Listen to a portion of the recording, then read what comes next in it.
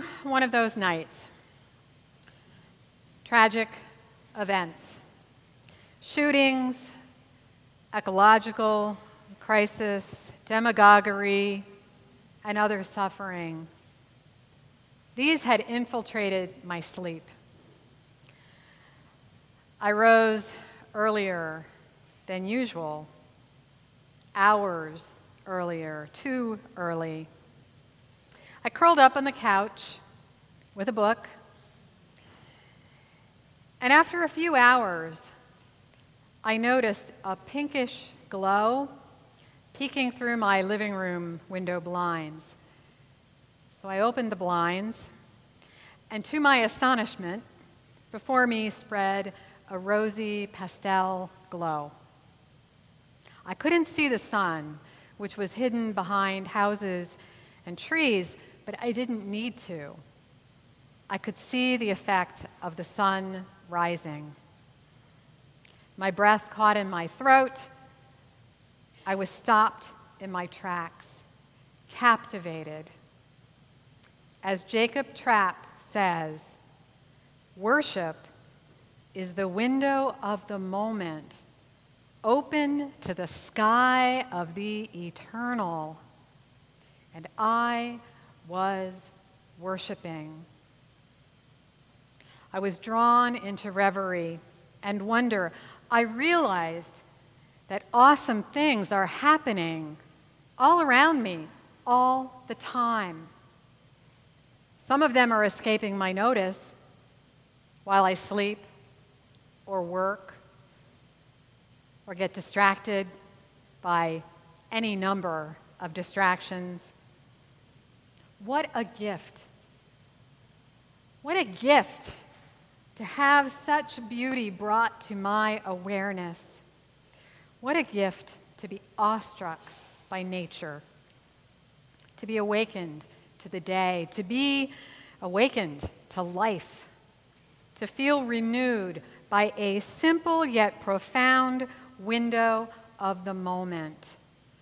The glorious moment open to the sky of the eternal transformed my spirit. Experiences of awe in nature do that. They lift us out of hopelessness, out of despair, out of exhaustion. They reignite us when we fail to live up to our ethical values. They inspire us and give us courage to move forward. They reinstill in us the courage to recommit ourselves to act in love. They open us to hope and to move beyond prejudice and fear. According to the writer Donna Markova, wonder is how we open the hand of thought. It can lift our minds out of the mud of rational resignation and open them into wild, relational cartwheels of insight. Wonder is the place where prejudices fall away, she says, and our capacity to notice life increases. Wonder opens our minds to wild, relational cartwheels of insight and curiosity. What a fabulous metaphor. Thoughts and questions arise in us.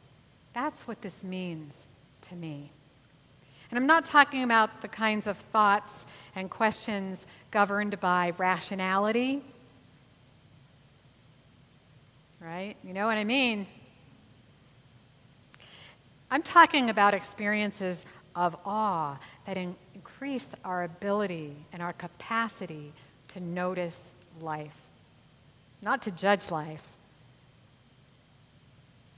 to notice it.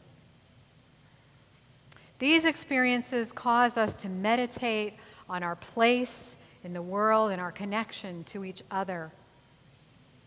These experiences lead us to be curious about how we got here, about how life began, about why we're here at all.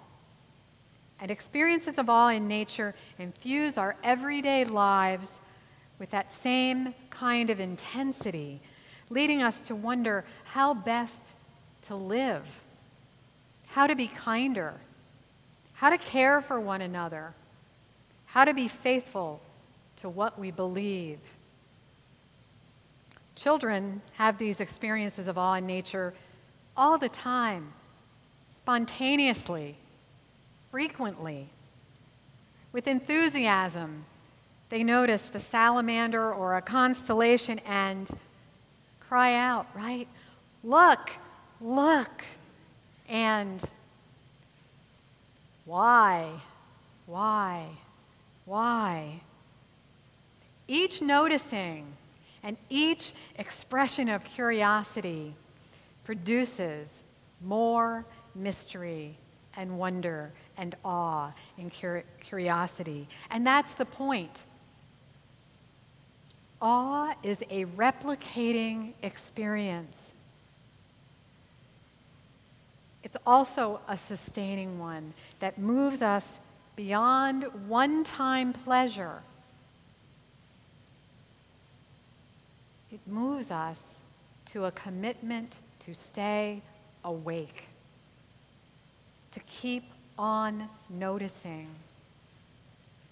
As Unitarian Universalist minister Victoria Safford writes, our calling is to transform wonder into something that endures, even after the moment of wonderment passes. The calling is to transform awe into some kind of commitment, some kind of promise to stay awake and to keep alive the change that took place in you, the emotion that took hold of you, the question that astounded you when you saw the star or the flash of a cardinal's wing or whatever it was that amazed you. Our calling, she's saying, is to keep that fire alive in ourselves and in each other. Our calling is to keep alive the change that wonder creates in us. This is what it means to live a life struck full with awe. It means keeping that fire ablaze and living with and from that experience of deep amazement. For Unitarian Universalists, the role of nature is articulated in our seventh principle and our first source. The seventh principle, I always want to quiz you when I mention our principles and sources. The seventh principle affirms and promotes our respect for the interdependence of all existence. And the first source encourages us to experience wonder and awe firsthand. Firsthand. That first source teaches us to draw from direct experience of transcending mystery and wonder affirmed in all cultures, which moves us to a renewal of the spirit and an openness to the forces which create and uphold life.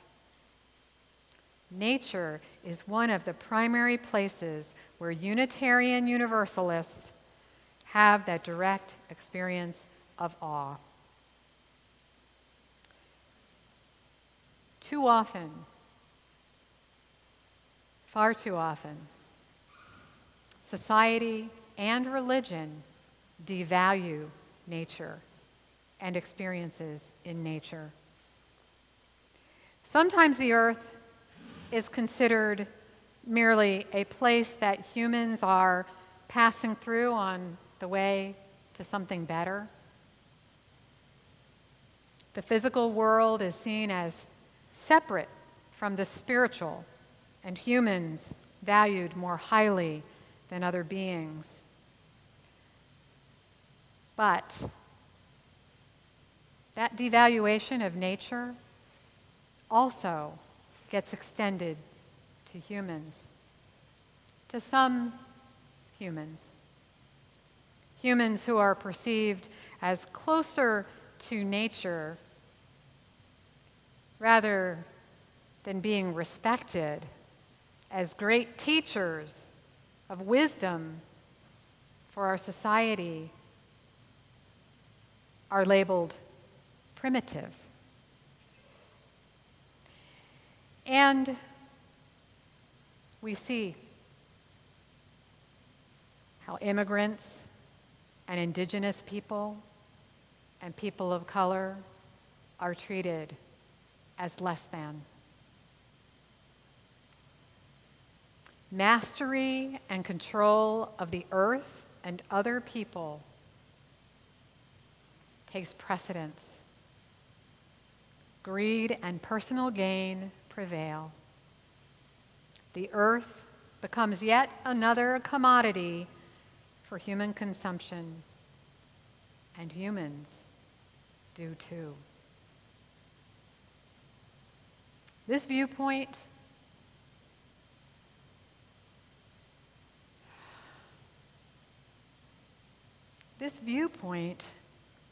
this theology, this belief, this way of life, it's a crisis of the spirit. It's a spiritual and moral failure. To heal the earth, we have to heal ourselves. We have to heal the human spirit. And what better way to heal the human spirit than to return to earthly roots, to experiences of awe in nature? What is needed is for nature to be restored to a place of reverence, to be restored as a creative force, as the lifeblood of our very existence. Now, I know I'm preaching to the choir this morning.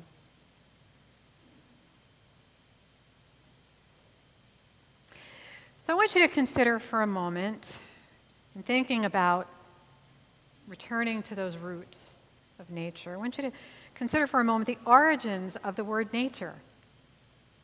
Derived from the Latin word natura, which means essential qualities, innate disposition. Nature also comes from natus, which is the past participle of nasi, to be born. Nature means to be born. We are born of nature, of the cosmos. Morty Breyer in Tikkun magazine describes that birth this way. Made of the stuff of probability waves, starlight, planetary cycling, mighty mountains, continents, and oceans of our silver blue sphere, genetic journeys, language, learning, and loving, we each were birthed by this glorious universe that continues to show us its awesome majesty with each year cycling, each day dawning, each breath repeated, and each moment unfolding.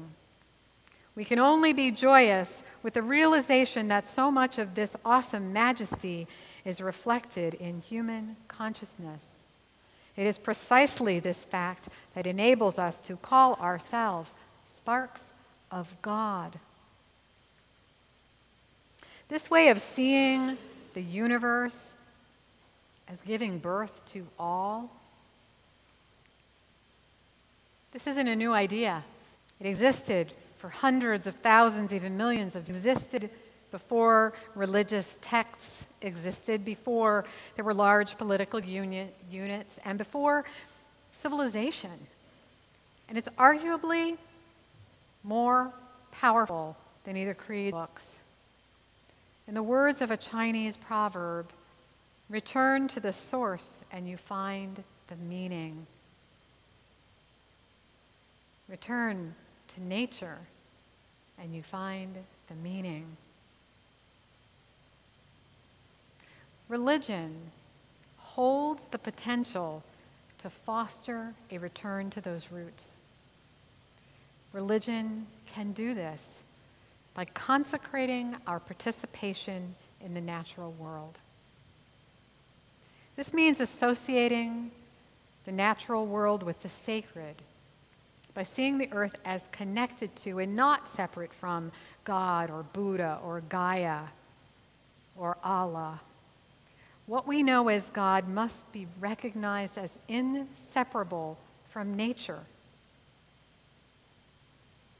This would represent a dramatic theological shift in our society. It seems obvious that it would lead to a higher value being placed on the earth, on care for the earth, on protecting the earth. It would also bring us into a more holistic perspective of our place in the world. It would celebrate experiences of awe in nature and would emphasize our oneness with nature and with each other, for surely we are part of nature. Honoring this interdependence would invite us into a deeper relationship with all that is, with others, across state lines, across national lines, across cultures and races, would invite us into deeper kinship across differences of gender and gender identity and sexuality. It would call us to a deeper kinship with all the creatures of the earth. In this worldview,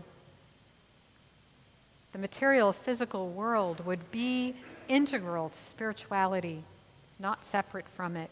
Nature would itself become a primary source of our ongoing revelation of the divine. Henry David Thoreau once proclaimed, "My profession is always to be alert, to find God in nature, to know God's lurking places, to attend to all the oratorios and operas in nature." Transcendent wonder and awe would be accessed through personal experiences of the natural world. Nature would be revered, not defiled.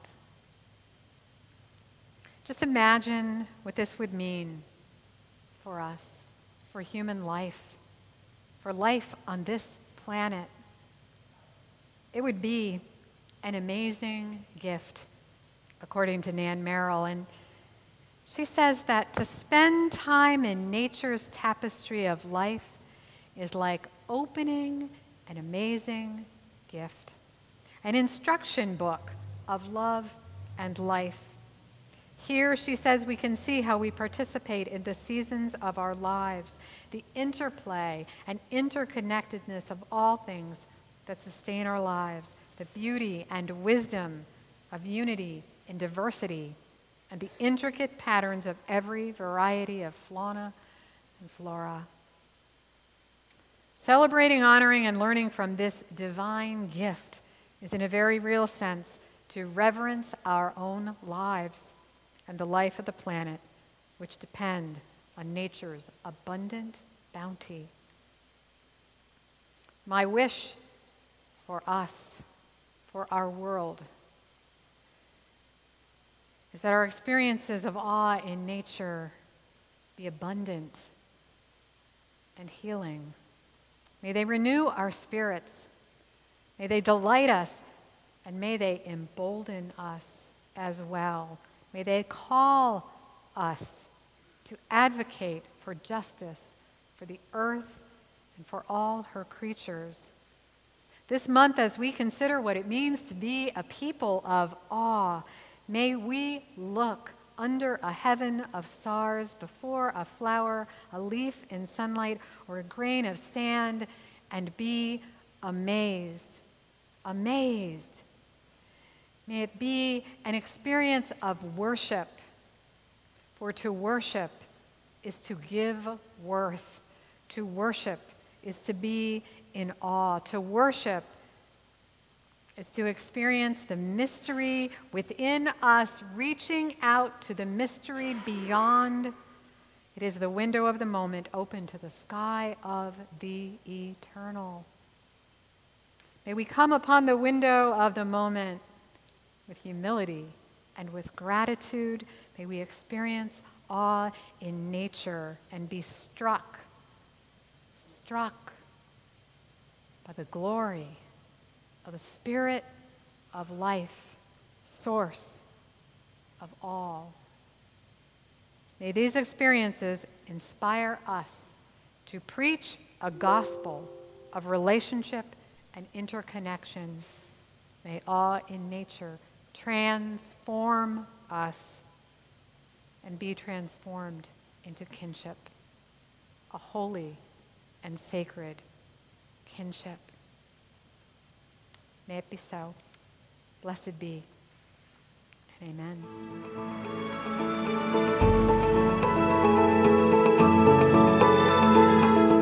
Thank you for joining us this week. If you'd like a copy of the transcript of this sermon, you can find most week's messages at www.uuberks.org/sermons. If you have any thoughts or conversation about today's message, we hope you'll take a moment to stop by our Facebook page and share them. And from all of us at First UU Berks, may this chalice light your path and guide your way until you join us again.